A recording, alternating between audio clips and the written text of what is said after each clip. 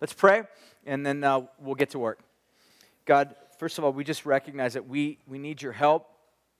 We need your assistance, God, speaking to us, opening our eyes. Because, Lord, naturally, not only are we blind, but naturally we bring presuppositions to the text, God. We bring our own lenses by which we view your word. And a lot of times those lenses and those presuppositions that we have are just inaccurate. They're not complete. They're not proper. They're not sound. And so, God, we want to lay those things down, and we just ask that you would allow your word to speak to our hearts. God, that we would be changed, transformed, that it would do in us, for us, the work that you desire for it to do. So we just surrender our hearts to you, and we ask these things in Jesus' name we pray. Amen. Okay, what I'm going to do this morning is I want to kind of start by asking a question, and the question is going to lead into the larger, hopeful narrative of the bigger picture of the Bible. And the question is simply this: how does an invisible God make his ways known? How does an invisible God make himself known or seen or visible? That's the big question. And the answer to that, I think, is what we'll find throughout the entire Bible, is that God makes his ways known by the actions and the attitudes of those that are within his covenant community. That's how God actually does this. So again, the question, how does an invisible God make himself known or seen? The answer is that God does this by way of those who are in covenant community with him. I'll give you an example of how God has made this known. One of the most important examples of this is by way of what we typically would call the law, or the Ten Commandments, or the larger, what we would call the Pentateuch, which kind of housed all of the various laws and ordinances of God. But what you need to understand is that all of these laws and ordinances that you see throughout the Bible, some of the things that we read are kind of tedious. You know, we read all these like little laws and we wonder why are all these things there, and sometimes we lose sight of the bigger picture as to why they're there. But what you need to understand first and foremost, that every single law that God had ever given to his people was always intended for the purpose of somehow putting on display his character. This becomes really exemplified in the passage I want to read here right now. In Deuteronomy chapter 10, verse 17. It goes like this. And actually earlier than this, God kind of asked the question, what should the Lord require of you? Like, what does God really truly want from his people? And that's an important question. So God's basically kind of interested in saying, look, what's the highest aim? What's the highest goal that I want for you to do? So God has in his mind something that he wants for his people, the people of Israel, to put on display. In other words, there's a mission. God has a mission. There's a task. There's a goal, there's a purpose that God has for his people, Israel. And so he's going to tell us what that secret is or what that mission is. Verse 17 of Deuteronomy chapter 10 says this: "The Lord your God is the God of gods and the Lord of lords, the great and the mighty and the awesome God, who is not partial and he takes no bribe." So first and foremost, God says, look, I want you to know who I am. I don't take bribes. I'm God. I'm the God of gods. I'm the Lord of lords. I'm the King of kings. So think of a king. God's like, I out-trump them. Think of a God, I'm bigger than them. Think of lords, I'm better than them. So I am the God of gods, the King of kings, and the Lord of lords, and I take no bribe, meaning there's no trace of injustice in me, in my character whatsoever. No hint, no evidence of any partiality at all. God cannot be bribed. You cannot somehow make bargains with God. You can't somehow get God to do something that's deceptive. That's what he's trying to say. In verse 18, he says this: he ensures that there is justice for the orphan, the widow, and he loves the foreigner. Here's what God says: giving them food and clothing. Okay, so here's the question. God says, look, I have a particular heart, especially for the orphan, for the widow, and the foreigner. You can also read outcast.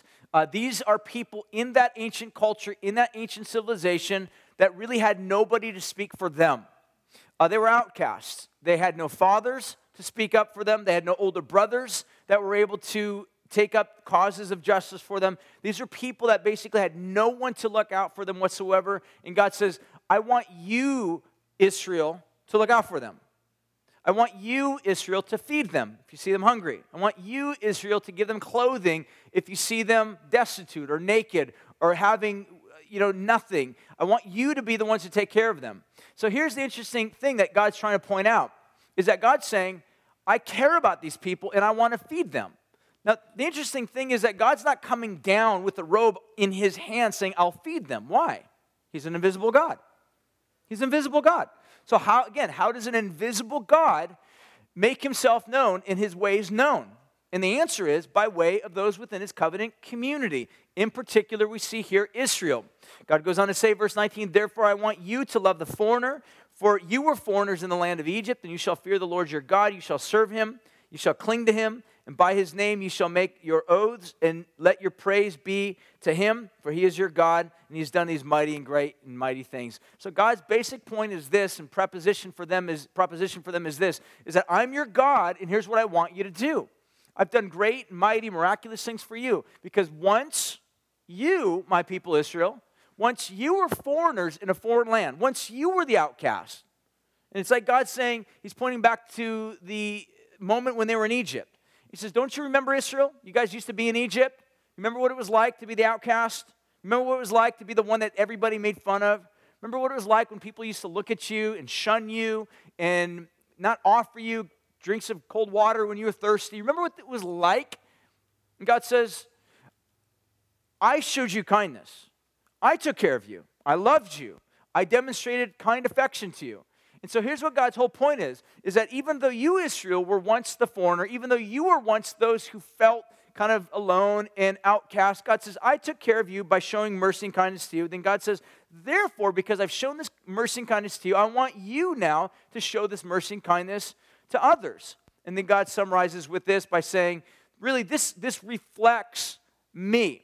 And this larger picture of what it means to reflect God goes into the larger concept of what God intended from the very beginning. When God created Adam and Eve, he created them and he described them as being his image bearers. No other creature, no other creation throughout the entire creation that we're familiar with, that we know of, actually bears the stamp, bears the name as being an image bearer. Oftentimes, I think we think of image bearers as being people that share similar characteristics like God. I've heard it taught like this. I think I've even taught it this way before in the past, where, God's intelligent, we're intelligent, we image God. God's creative, human beings are creative, we image God. Those types of things that we would associate as sort of part of social characters that we have, we look at that and we think, well, those image God, that's just like God, so therefore we're like God in these areas. I don't think it's less than that, but I think it's more than that.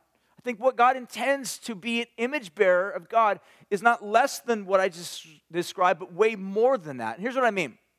I think when God intended for mankind, Adam and Eve, to be image bearers of God, he intended for them to live in such a way that their lives would be like a mirror. Not a one-way mirror where you look into the mirror and you see yourself, but like a two-way mirror where you would set the mirror up in a way where you can look at it and then I can see people that are sitting right over there. I can look at this mirror and I can see you. And the idea is that those that are sitting over there can look over here and see me.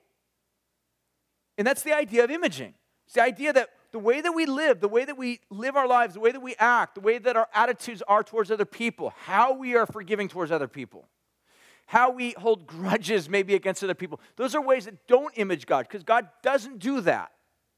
But when we choose to forgive, when we choose to love, when we choose to show kindness to the orphan or to the outcast or to the widow or to the foreigner or to the person that doesn't belong to the group, the club, or the tribe, what we're actually doing is we're living out vocationally what it means to image God, what it means to reflect God. This was from the very beginning when God created Adam and Eve. But it continued on through the history of the people of Israel, that God intended for Israel to image God. How? By God giving to them his word, his revelation, the law. The law images, reflects, speaks forth about who God is, what God is like. And oftentimes we look at the law, we can look at the law and we can think, well, man, the law is so stern and harsh, and therefore God must be stern and harsh. And there are definitely stern and harsh judgments that are attached to the law. But what God really wants you to see is at the same time, the law also makes these unbelievable provisions for those who have nothing. So what God is actually trying to say is that hey, you can focus on the stern, harsh elements of the law, the holiness aspects of the law, which God would definitely say, I am all of that. But at the same time, God would say, but also what I want you to see is in the law is this provision to help those people that are completely helpless. To come alongside and show kindness to people that most people would just write off or take advantage of. God says, those people that are the underdog, those people that have nothing to give, those people that have nothing to offer, those people that are the greatest annoyances in our lives or irritations in our lives, God says, my law is actually making a provision that by living these things out, you will actually be imaging me, demonstrating me. Does that make sense? That's the provision. This is what makes the story of Ruth come alive, is that in the story you see Boaz actually doing just that. Because that's the story. It's a story of a man who's well known throughout Israel. He's a rich dude. He's got a lot of money. He's probably a man of war. He knew how to fight. He's a well-known business owner. He's got a very successful business. And yet in his field, he notices that there happens to be this girl. He's never seen her before. He's never noticed her before. Her name is Ruth. And the narrator of the story constantly keeps coupling Ruth's name with her origin, just so that we don't forget Ruth the Moabitess. Because the author wants us to understand that this is what is so astounding about the story, is that God uses a man like Boaz, who's just a regular dude in the culture, trying to live out God's word, trying to live under God's hesed, God's kindness, but he's also demonstrating that same hesed kindness that God showed to him to the foreigner. It's this amazing storyline of what God's doing. Now, we'll get to that more so in a moment. Now, I want to take a look very quickly at God's purpose of the law, because we looked at the provision, so God made these provisions for the law. Now, I want to try to really understand what was the purpose for this, that God was trying to do this. Well, I think in short, take a look at Deuteronomy chapter 4, verses 5 through 9. Read through this very quickly. He says this, I have taught you my statutes and my rules, God says, and the Lord my God commanded me that you should do them in the land that you are entering to take possession of it. Keep them and do them, for that will be your wisdom and your understanding in the sight of the peoples, who when they hear all of these statutes, they will say, surely this great nation is a wise and understanding people. For what great nation is there that has a God so near to it as the Lord our God is to us? Only take care to keep your soul diligently, lest you forget the things that your eyes have seen, and lest you depart from your heart all the days of your life. Make them known to your children and your children's children. So here's what God says. Look, there's two massive things that God says, I'm giving you my law so that it would accomplish. The first of which is God is clearly calling them to a mission. And the mission is this, that God says, I'm sending you into a land you didn't purchase for yourself, but I'm gifting it to you. God is saying, I'm giving you crops that you didn't harvest or you didn't grow. God is saying to the people of Israel, and when you go into this land, I want you to live in such a way as you follow my law, follow my word, that what will happen is it will kind of raise the eyebrow of other surrounding nations. Those little tribes, those little groups of people, those little pockets, those little small, groups of people living down the street, living underneath the mountain, just down the road, when they see you guys operate and act in a way that's consistent with my law, meaning you demonstrate kindness and justice for those people that are oppressed, rather than taking their oppression to another level and taking advantage of them, but instead you're actually helping those who are oppressed. And the people that are foreigners, when you love the foreigners, God says when the other nations see that happening in you, they will look at you and think, wow, what God is there like the God of the people of Israel? There's no other God like that. And God says, that's what I want, is because I'm desperately concerned about their salvation. All of their nations, God would say, are under this curse because they've, rather than worship the true and living God, they've worshiped God's stuff. They've worshiped God's goods.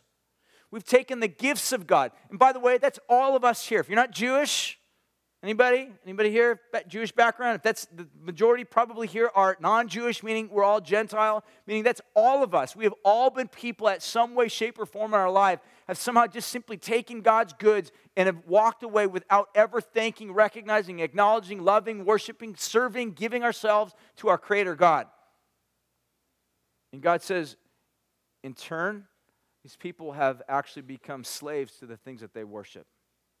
They're bound. And God says, I want to set them free. They're in darkness. I want to bring them into the light. They're slaves. I want to make them sons. It's always been God's heart from the very beginning. So first and foremost, Israel was being called by God through God's word to be on a mission, to demonstrate, to put on display, to be like a billboard. I mean, they're an advertising campaign for God. So that when they live out, but the problem with this advertising campaign is that it actually depends upon the consistency of a group of people living out something that's very hard. And so oftentimes Israel failed. The second thing that the law was intended to be was not only for their mission, secondly, it was also for their holiness. And God basically says, follow these things, because if you don't follow these things, what will end up happening is you will start loving the things that are there in your heart. And your heart will have conflicted desires. You will start loving the things that I have made for you rather than loving me.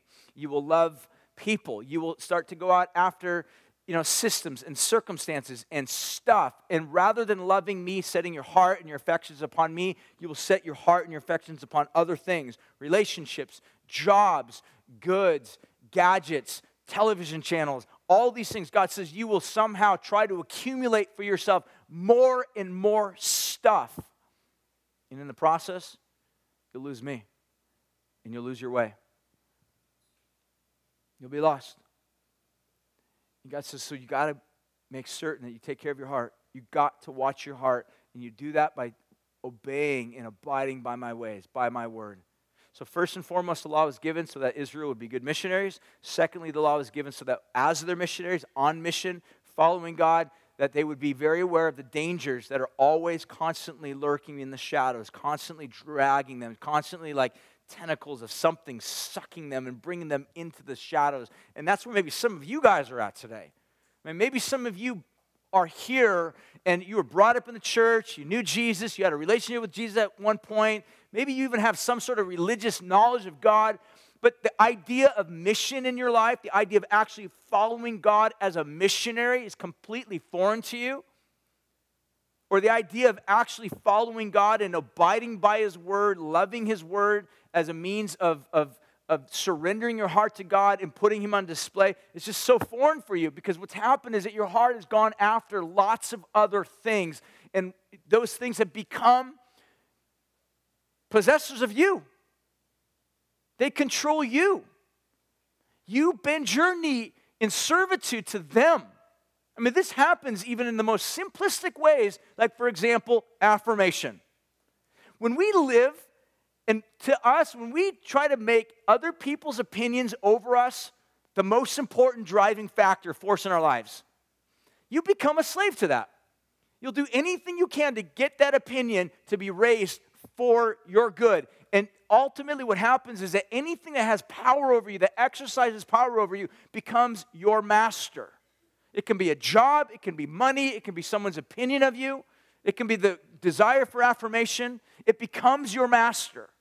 The problem with all of those things becoming your masters is that all of them, to some degree, may make good gifts in your life, some of them, but all of them make very bad gods.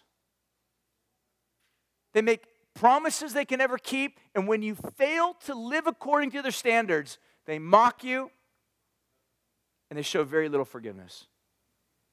Unlike the God of Israel, He loves us and serves it. He literally serves us. Not as if we're kings, but as if He's a king that humbles Himself before people that are undeserving. So, that being said, as we kind of get into this, I want to ask another question. Is it possible that in light of God's word as being a means to equip us for mission, as it also being a means for Israel of protecting them and keeping them holy while on that mission, is it possible to take something like God's word and begin to actually miss the missional element of the word, and yet also at the same time completely miss God's whole point altogether? And the answer is absolutely, because this is exactly what happened with Israel. This is one of the reasons why Jesus had such great contention with the religious leaders. Because here you have the religious leaders that are saying, look, memorize the Torah, follow God, do all these things and these rights and rules and regulations and standards that we will set out for you. But at the end of the day, they were never touching at all the heart of God. In fact, they were missing the heart of God by sticking to their rights and rules and laws and just standards, and they were missing the heart of God every single time.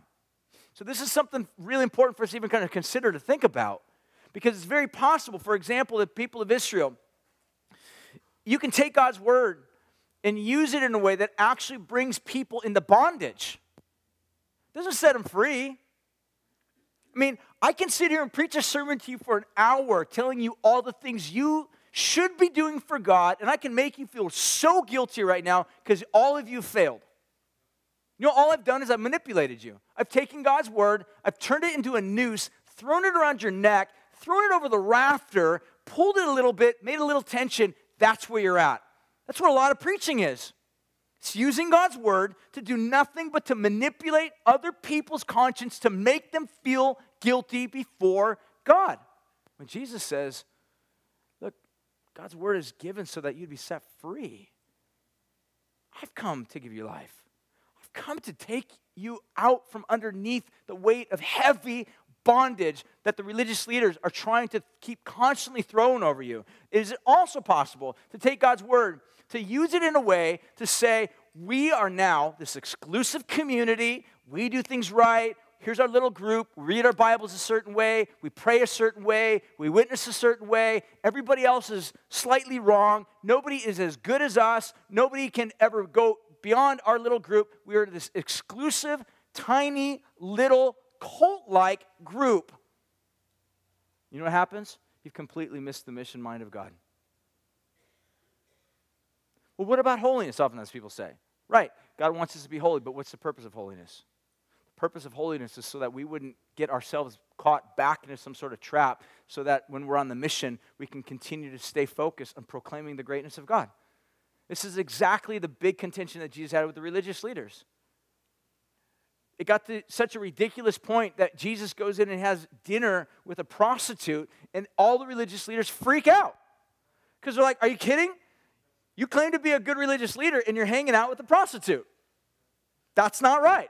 And Jesus is like, look, but the prostitute needs me. Prostitute's trapped. Needs life. You know what Jesus was doing? He's saying the prostitute is on my path of my mission, and I want to save her. She needs to be set free.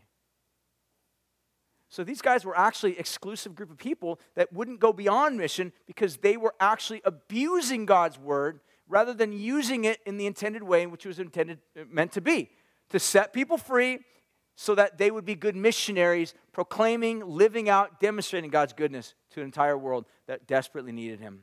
So with that being said, what I want to jump into now is we begin to see throughout the passages here ways in which God has made himself known and ways in which God has been visibly seen throughout the text here. And again, asking the same question that we started with. How does an invisible God become visible to a disbelieving, hurting, broken world? And again, the answer is by God's covenant people, his covenant community, faithful covenant community demonstrating God. This is what's so beautiful about the book of Ruth is we see elements of this faithfulness in the life of Boaz, where he lives this out. So the first thing that we see in ways in which this invisible God has been seen is first and foremost in verse 14, by a meal of bread and wine. This is amazing because what happens kind of gets you up to speed. This girl, Ruth, who is, like I mentioned, a Moabitess, means that she was a foreigner. She wasn't part of the actual group of the people of Israel. She basically wakes up in the morning at the beginning of chapter 2. She realizes, remember that I told you this from the very beginning, that there's two major problems throughout the book of Ruth, and they're surrounding food and family, right? So you got to take care of the issue of food. Where are they going to get food? How are they going to survive? How are they going to eat? Well, God surprisingly demonstrates grace because Ruth is a hard worker. She gets up in the morning even though she may be struggling with depression because remember, she lost her husband. And secondly, she's never had any babies. She's kind of in a pretty bad place. But her mother-in-law, Naomi, is even worse off because she's super depressed. She probably doesn't even want to get out of bed. But Ruth knows we got to eat. So she ends up getting herself out in the morning to go find a way to go eat. Now, back in those days, you can just go to Vons and, buy stuff. You had to actually go work in a field, and that's exactly what Ruth did. She goes, works hard in the field, gets all sweaty, dirty, nasty, gross, but that's the type of person that Ruth was because she was faithfully committed to her mother-in-law. She loved her mother-in-law. She worked very hard for that. And so we see that it just so happens to be that the field that she shows up to is owned by a guy by the name of Boaz, which we'll look at in a moment. So in the storyline, we see in about probably around verse 10 or so, Boaz comes to her and points out a little bit even before that. He says, "Look, I'm going to give you exclusive rights. You can glean in this field. This is yours. The rest of the day, don't go anyplace else. Just stay right here, and we'll make certain that you have all the provision that you need." So the very first problem of food is actually being solved. God is demonstrating his hand of kindness. God's hand doesn't come from the sky with a big tray of Costco goods. That's not how God worked. God's hand came out of the very natural, just consistent love, kindness, display of Hesed that we looked at last week through a guy by the name of Boaz. And a very hardworking woman by the name of Ruth. That's how God's hand provided for him. So what we see as she faithfully goes there, sometime during the workday, obviously they get hungry, and Boaz says, "I'm going to eat." And here's what Boaz does. He calls Ruth into the dinner. It's amazing that Ruth is actually brought into. She's this foreigner. She has nothing to do with none of the people of Israel. She's totally unfamiliar with the laws of Israel, but she's found favor in the eyes of Boaz for some reason. Now again, this is where we love, especially in our westernized, close to Hollywood type, romanticized pictures of this. We love to envision there's like this budding romance going on right here. That Boaz, maybe he's like, 35 years old, chiseled jaw, abs, super strong, gets out of his Escalade at lunchtime. He's got his Frappuccino, he's cruising around, he's like saying hi to all of his work. He's like, "What's up? Praise God." They're all like, "Praise God, back to you." And he's like, "Who's that hottie out there in the field?" Like that is not what happened. All right? I know we desperately want that to be the storyline. I don't think it is a storyline. I think it cheapens it. I think what is happening is Boaz is a man of God. He loves God. He absolutely loves God. And at some point, obviously by the end of the story, because we know the end of the story, Ruth and Boaz end up getting married. So something happens at some point. But again, just try to get your mind away from that sort of romanticized vision or picture of Ruth and see Boaz as this man of sterling character who loves God, who serves God, who's honest with God, who diligently wants to put on display the God of Israel. And what catches his eye about Ruth is here's this young foreigner who's out working very diligently in spite of the fact that she lost her husband, she can't have children, and she's a foreigner, and she's a female. She's working very diligently to somehow earn some sort of food for her mother-in-law who's stuck in bed, depressed. And Boaz is like, "Man, that's amazing. What an amazing woman. I want to help this woman." So he brings her to the table and they have dinner. And he has a dinner of bread and wine. And while he has his dinner of bread and wine, what you see here is that he actually serves Ruth. It's amazing that this guy of sterling character, he's just a man of God. He loves God. He's serving Ruth. He's going out of his way to demonstrate. He's not taking advantage of her. He's not, looking for opportunities where he can take things from her that don't belong to him.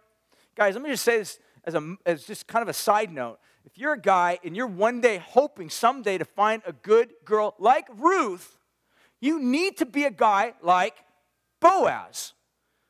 You got to be. Because the bottom line is that if you're not a guy like Boaz, chances are if you find a girl like Ruth who's also trusting God, loving God, are very slim. Very slim. Like you really have to think of it this way, that there needs to be an element of character in your life that loves God, honors God, serves God, and at the same time honors and serves someone like Ruth. He's not some hot shot, shows up on the scene, demands to be served with his little posse of people following behind him. He's a humble servant, even though he's a mighty man of valor, even though he has all sorts of means, even though he has an Escalade, even though he's here, he's got everything you can imagine that everybody would want in our culture. And yet he humbly passes the bread and the wine to Ruth and serves her. To me, it's this amazing picture that we see, several hundred years later in the life of Jesus, where Jesus, this King of Kings, Lord of Lords, God of all creation, comes into this earth, has a dinner, has a meal with his disciples just before he dies. He breaks bread, gives wine, distributes them to his disciples, and after dinner, gets down on his hands and knees and begins to wash the feet of his disciples. It's the same type of element here. Absolutely beautiful picture.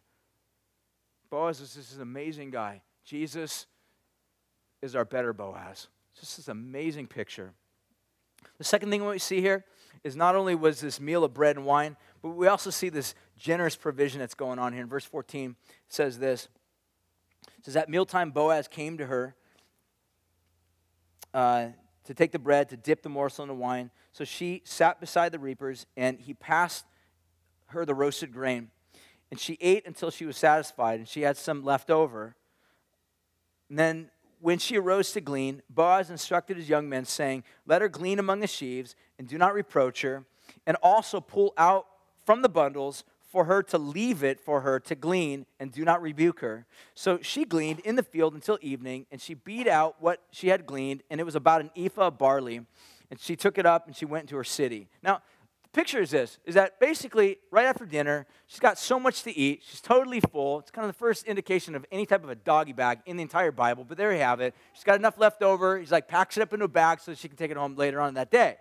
So right after she's done eating this unbelievable meal, she goes back out into the field, and the next process typically after gleaning is that you got to go kind of thresh it. So you got to separate wheat from the chaff. Again, it's a long, arduous process. So here's, Ruth completely sweaty, nasty, gross, stinky. She's worked hard all day long, and the amount of grain that she beats out is an ephah. And all of you are like, no way, an ephah. Like, you have no idea what that even is, right? Right? Okay, most people don't, but not even scholars, they debate over this stuff. And so most scholars believe that an ephah is probably somewhere around between 30 to 50 pounds of grain. Okay, so this is equivalent to Ruth saying, I need to go work, I need to go find some place, I'm going to start in the dumpsters behind Costco and see if they throw away any fruit. Just going to go dumpster diving, see what I can find. Anything I can find, bread, anything left over, croissants that have been maybe, day old, 3-day old, I'll eat it. I'll find whatever I can. And then the owner of Costco comes walking up. He's like, well, what are you doing back here?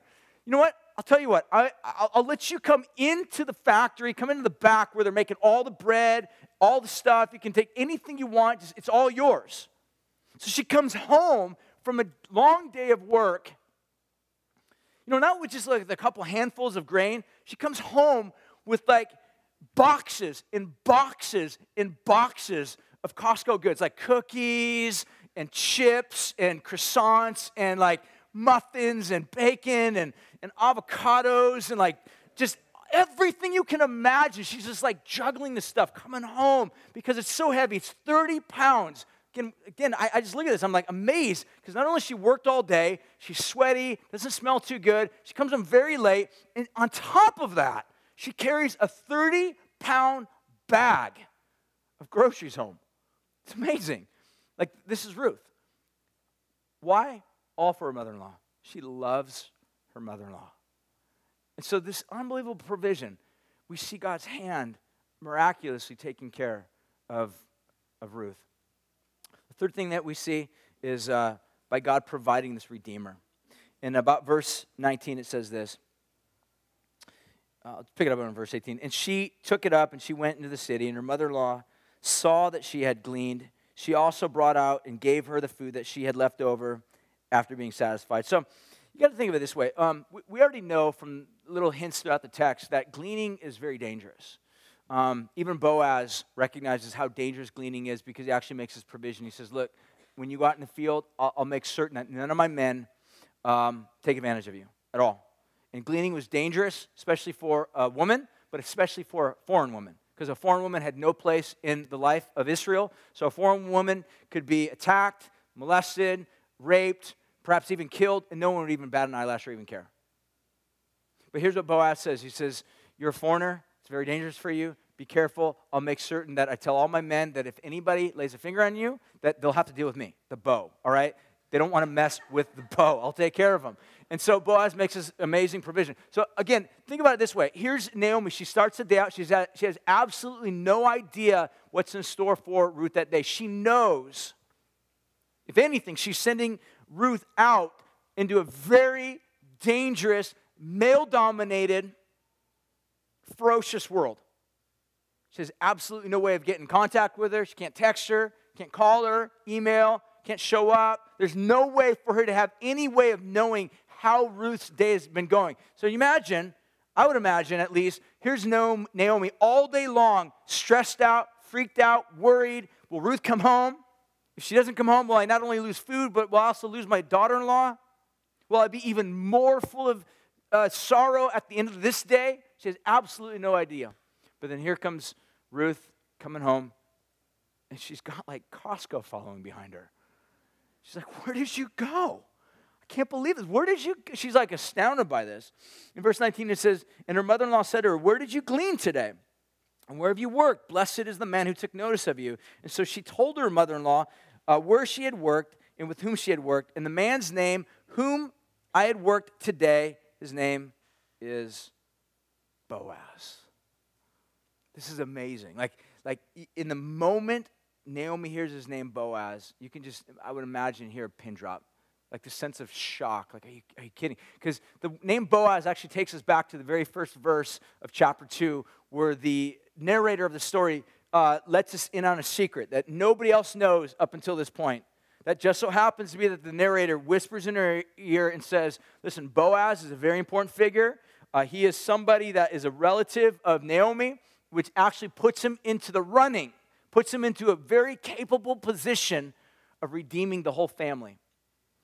And I'll get more into what redemption of the whole family looks like next week. I'm not going to touch on that today.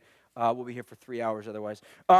So the point of the matter is what happens is that when she hears the name Boaz, she's absolutely blown away, because here's what she says. And Naomi said to her daughter-in-law, may he be blessed by the Lord, whose kindness has not forsaken the living and the dead. Naomi also said, the man is a close relative of ours. He's one of our redeemers. What's amazing here is that Naomi immediately, not only does she finally have a sense of hope and relief, because he's got food. Remember the number one problem? Food. Number two problem is family. And here now Naomi can imagine her wheels of her mind are beginning to spin. Not only did God take care of our food, but God may also be setting us up for one of the most profound movements of family we could ever even imagine. The day started out where Naomi was crushed. The day before, Naomi says, don't call me sweetheart. Don't call me sweetie pie. Call me bitter, because that's who I am. God has taken away everything from me. God used to love me. I used to have some confidence that God cared for me. Today, I look at God and I just question, does God even love me? I know he loves Israel. I know he takes care of Israel. He has a proven track record of that. But the track record of God in my life is one such that I think God has actually become my enemy. But we said this all along.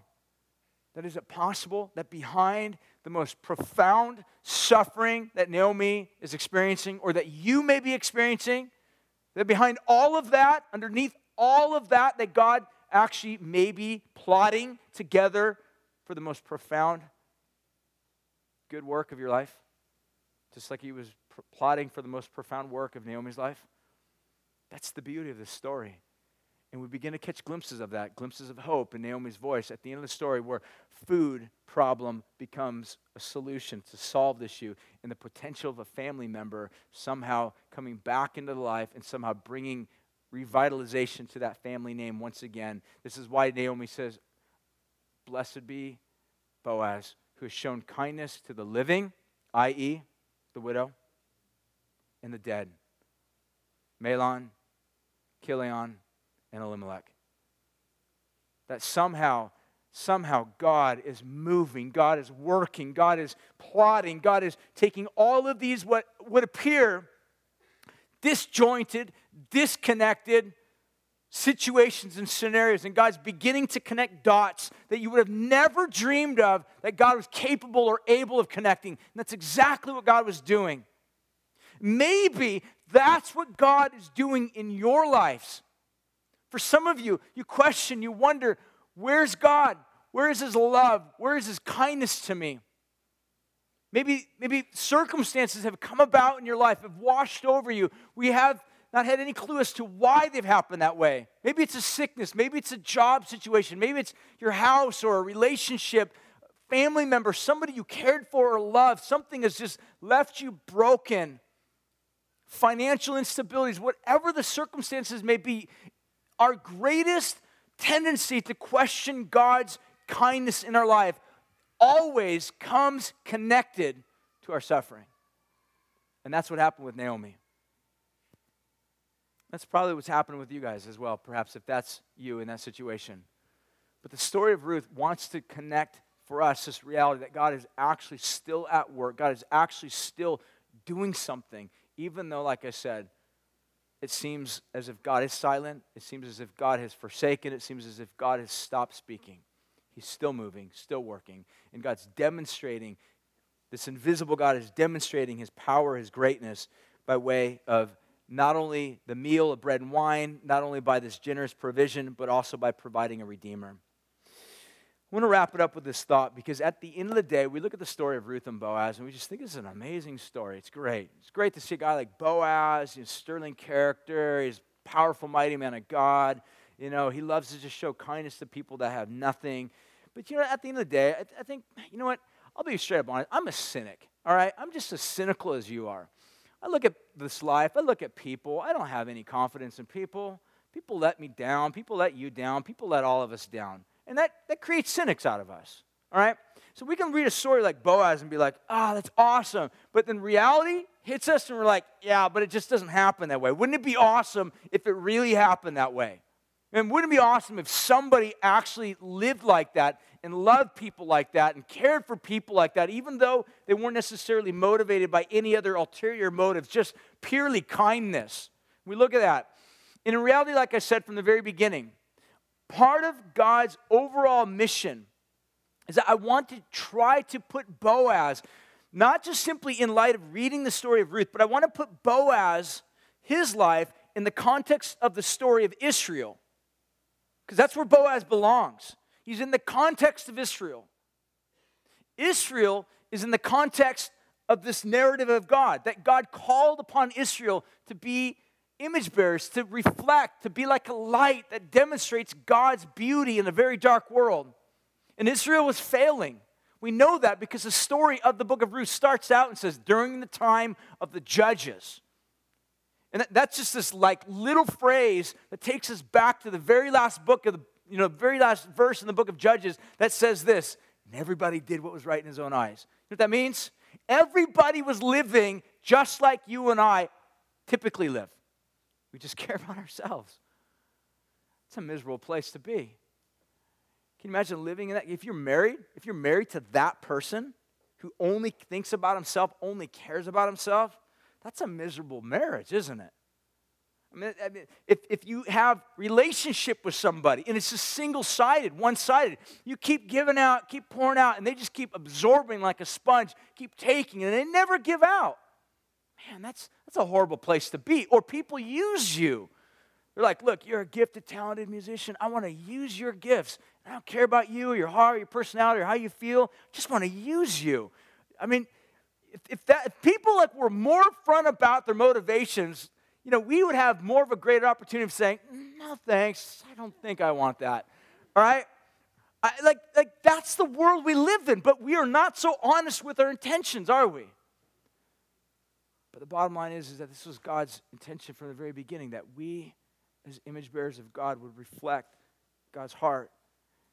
Ultimately, God called Israel to be this nation to reflect God's heart so that the world, that's rest of us, Gentiles, who are walking in darkness, would see God's great light and respond in love and serve God, follow God, that we would repent from our sin, that we would repent from our ways and turn from the false gods and false deities that we serve and the things that we love and we serve with all of our heart, mind, soul, strength, and might that are not God, that actually leave us to emptiness, greater emptiness, that we would leave those things behind and follow the true and living God who loves us.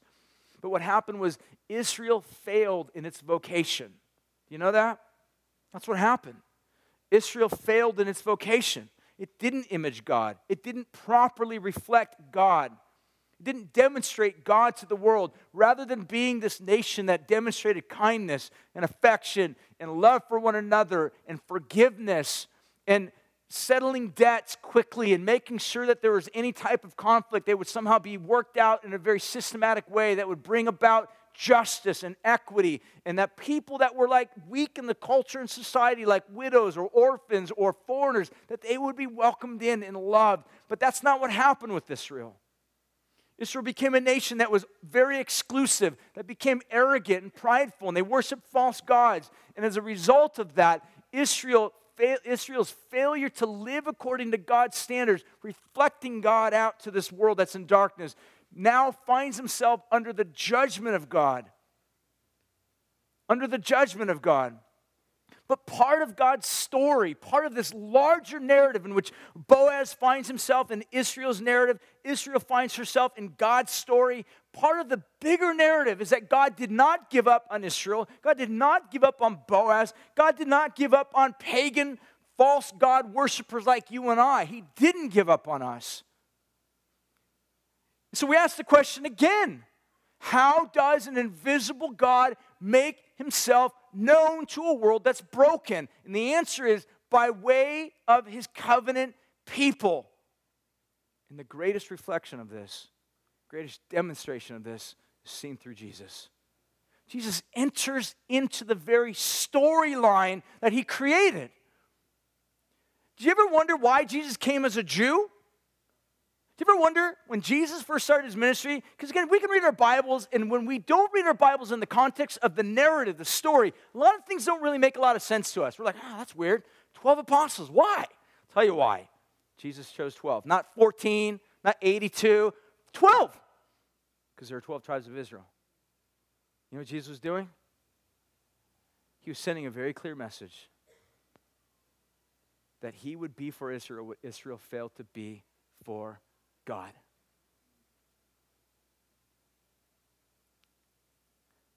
And not only would he be for Israel what Israel failed to be for God, Jesus himself would also do for Israel, meaning take upon himself the judgment that was rightfully to be brought upon the head of the Israelis, the Jewish nation. That Jesus would actually take upon himself the judgment that was incurred by Israel upon himself, bearing their sins, bearing the weight of their evil, bearing the weight of their wickedness and their obstinacy and their lack of reflecting God and bearing his image. Jesus not only did for Israel what Israel failed to be and do, but Jesus also did by taking upon himself the sins of Israel and bearing their judgment. And the third day he rose again. This is one of the reasons why the New Testament writer says that Jesus is the firstborn of the dead of a new creation. So what does Jesus do? He comes into the world in the image of God, lives the life that Israel should have lived. Why did Jesus spend 40 days in the wilderness? Israel spent 40 years in the wilderness. Why did Jesus get baptized in the Jordan? Israel came into the land of Canaan through the Jordan. Jesus was reenacting everything Israel failed to do, or should have done, or did. Jesus was reenacting Israel. Jesus was the fulfillment of what Israel should have done.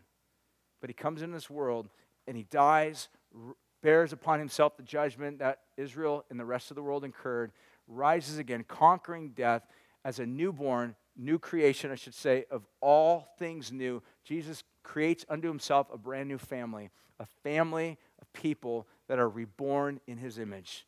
For what purpose? So that we can just memorize scriptures? So that we can create new rules, new laws, so that we can be a new group of exclusive people that we can shame, mock, make fun of, look at people that aren't living the way that we live and doing things that we aren't doing? No. So that we can rightly image God. So that we can rightly serve God by imaging our Creator God. That's what God calls us to. This is what makes the story of Ruth so beautiful, is Boaz was just a shining light, just one of who knows how many. But he's a shining light that points us forward to the greatest, most brilliant shining light, Jesus, who is going to be the firstborn of a brand new creation. That means today, if you are a Christian, you also have not only been brought into a family, but you've also been given a vocation. And the vocation that has been given to you is that you would image God. you would reflect God, that you would recognize God has placed you in a position in this life to image Him. So if you own a business, you image God by the way that you treat your employees. If you're a dad, you image God to your children by the way that you love, shepherd, serve, lay your life down for your children. Humble yourself before your children. If you're a husband, you do the same thing to your wife. If you're a guy looking for a girl, you do what Boaz did. You serve and you love and you care, not because of duty, but because of great delight. This is what your God did for you. So the invisible God was made seen through Jesus. This is why John chapter 1 verse 14 says this, and the Word became flesh. God became a man. Jesus was in relationship with the Father and the Son and the Spirit. That's about as community as it gets. Jesus puts on display perfectly everything that God's all about. And Jesus calls a family of people to follow Him, who have their hearts and their lives and their sins washed and purged and cleansed. Not so that as we follow Him by just going to church and doing churchy things and saying churchy things and learning a new type of language that's churchy. That's not what Christianity is about. Christianity is about living, putting on display the glorious God that rescued us. This is why it's good news. You didn't deserve this. You were the outcast. That was you. You were the Moabitess. You were the person that was outside of the relationship of God. Our sins, the Bible tells us, have separated us from God. Yet God took upon Himself our judgment and our sins and brought us back to Himself. That's the beauty of the cross. So we're going to worship. We're going to respond. It's why we love Jesus. This is why the good news is good news. It's because this is what God has done for you. Christianity is not about all these lists of rules and regulations and attitudes and actions and things that you've got to now somehow do for God. It's about recognizing that what God has done for you over and over and over again, but preeminently in one moment in history on the cross. That's what God did for you. That's how much He loves you. I'm going to pray. And we're going to have an opportunity to respond to God. We're going to sing. We'll partake of communion together. We partake of communion because it reminds us of the meal that Jesus had just before He died. That Jesus took bread, took wine, gave it to His disciples, and said, drink and eat. And every time you do, remember me. We drink the bread, or we eat the bread, drink the cup, as a way of us being reminded of all the things that Jesus did for us. But in doing so, we recognize of the implications that has upon us. That if God has richly accepted you and I, and God has forgiven us, and God calls us to a vocation to reflect and image Him, that means we've got to search our hearts. There's sin that we're holding on to. There's things that we're looking to, things that are not of God. If there's grudges that we hold against people, bitterness that we harbor in our heart, that's not of God. It becomes an opportunity to repent, as the Bible would say, to cast those things before God and be washed and cleansed by Jesus. I'm going to pray, and then we'll sing.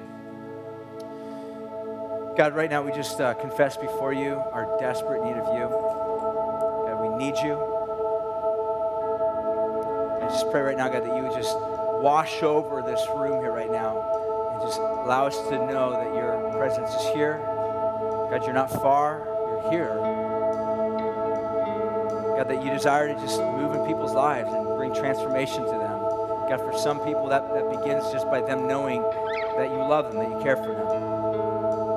For some it means, God, you just touching them in a special way, causing them to know that you're not angry, that you love them. The cross has demonstrated that the penalty, our sin, has been taken care of. We don't need to cling to that anymore, but we can cling to the cross, what you've given to us. God, confessing sin becomes the thing that we want to do because we don't want to be bound again. We don't want to be trapped. So we want to relinquish sin. We want to relinquish religious, ideological ideas that bind us. We want to relinquish false interpretations and notions of the Bible that actually make us slaves and not people who are free.